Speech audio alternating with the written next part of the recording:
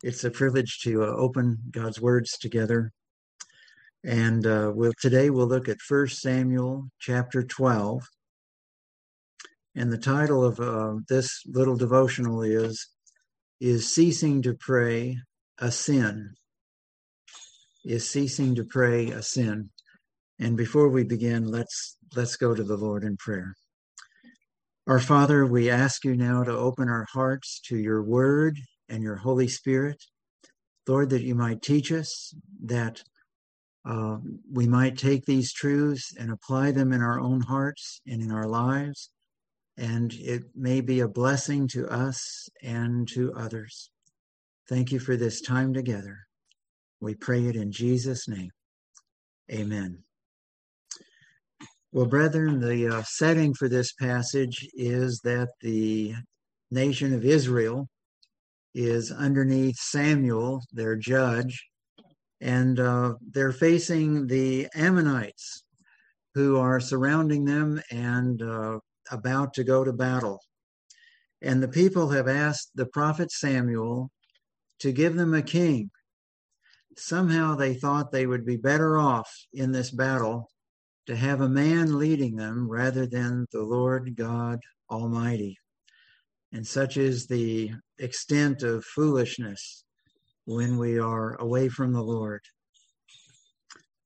So the people go to Samuel, and we'll begin in 1 Samuel chapter 12 in verse 12.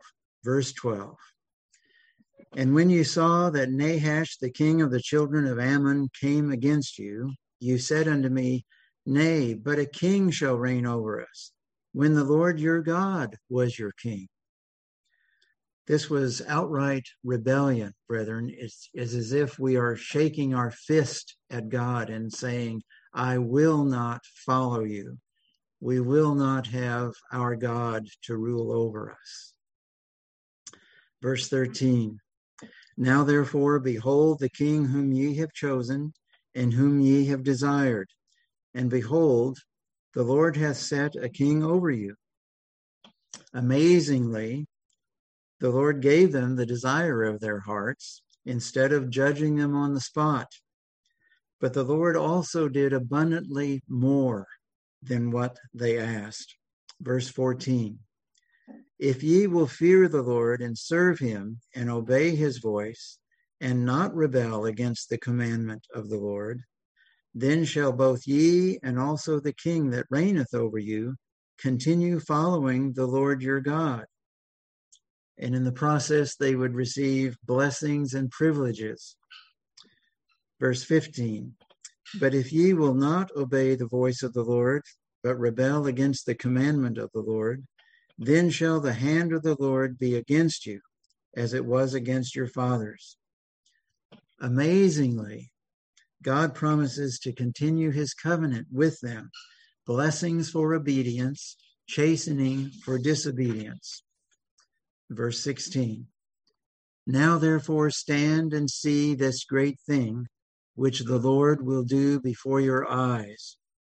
Is it not wheat harvest today? I will call unto the Lord, and he shall send thunder and rain, that ye may perceive and see that your wickedness is great, which you have done in the sight of the Lord, in asking you a king. So Samuel called unto the Lord, and the Lord sent thunder and rain that day. And let's just stop here for a moment to say that wheat harvest was during a 2-month time in the year when there was no rain. No doubt this day was a cloudless day with a bright sun, and men are working in the fields, harvesting the wheat. And then the Lord sent this miracle of thunder and lightning. All the people greatly feared the Lord and Samuel. Verse 19. And all the people said unto Samuel, Pray for thy servants unto the Lord thy God, that we die not. For we have added unto all our sins this evil, to ask us a king. Indeed, now they see it. How much better to repent without coming under chastening or dramatic experience with the Lord. They said, "Pray for thy servants." They asked Samuel basically to mediate for them, to go between them and God. And they were right to do so, because when we sin against a holy God, we need someone outside of ourselves to go between, to mediate for us with our God. And of course, in the new covenant, this is our Lord Jesus Christ. Praise his name. So Samuel and God had every right to respond to their sin with righteous anger.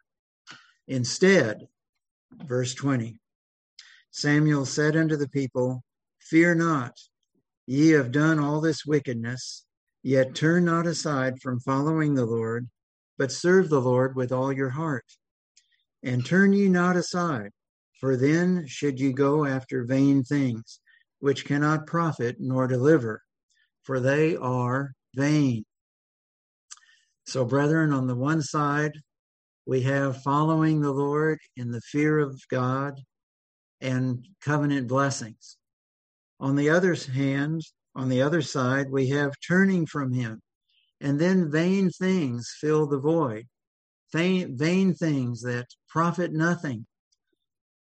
And yet, that's what these people have just done. Samuel calls them to repent here and follow God. Brethren, God wants us to use our time and our health to serve him by serving in our churches, to help those with needs, to look for opportunities to bear witness and give voice to the gospel, and certainly to get the rest that our bodies and minds need to sustain this day by day. God wants us to serve him. Verse 22, "For the Lord will not forsake his people for his great name's sake, because it hath pleased the Lord to make you his people." So here we see, even when they have sinned, God promises to protect them. How gracious. Brethren, when we sin, we break fellowship with God, but we do not break our relationship with God if we savingly know him. Verse 23, "Moreover, as for me, God forbid that I should sin against the Lord in ceasing to pray for you, but I will teach you the good and the right way." Samuel promises to faithfully teach them and to pray for them. Even after this rebellion, when moments before they were all rising up against Samuel, he says, "God forbid that I should sin against the Lord in ceasing to pray for you." You know, brethren, we treat intercessory prayer as optional so often. We do it if we think about it. We do it if it's convenient for us. But not to pray for others is here labeled as a sin of omission in God's eyes. Intercessory prayer is especially important when we are in a position of authority over others. Parents praying for children, church leaders praying for their congregation. But I think we can extend this principle, this truth, to pray for others, to those with whom we are associated, to those with whom we have some influence.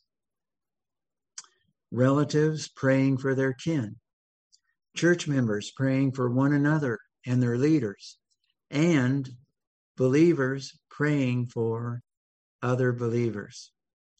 So, brethren, here we are.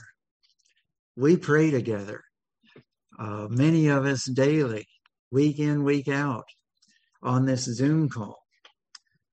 But here in this passage is even a higher calling. As long as we are part of this call, may God forbid that we should sin against the Lord by ceasing to pray for one another on our own initiative, privately, regularly, even on days when we're not able to join the call, even when it's not convenient. So may the Lord use this word to encourage us to pray for one another and for all those with whom we are associated. God forbid that we should sin against the Lord by ceasing to pray for one another. Amen.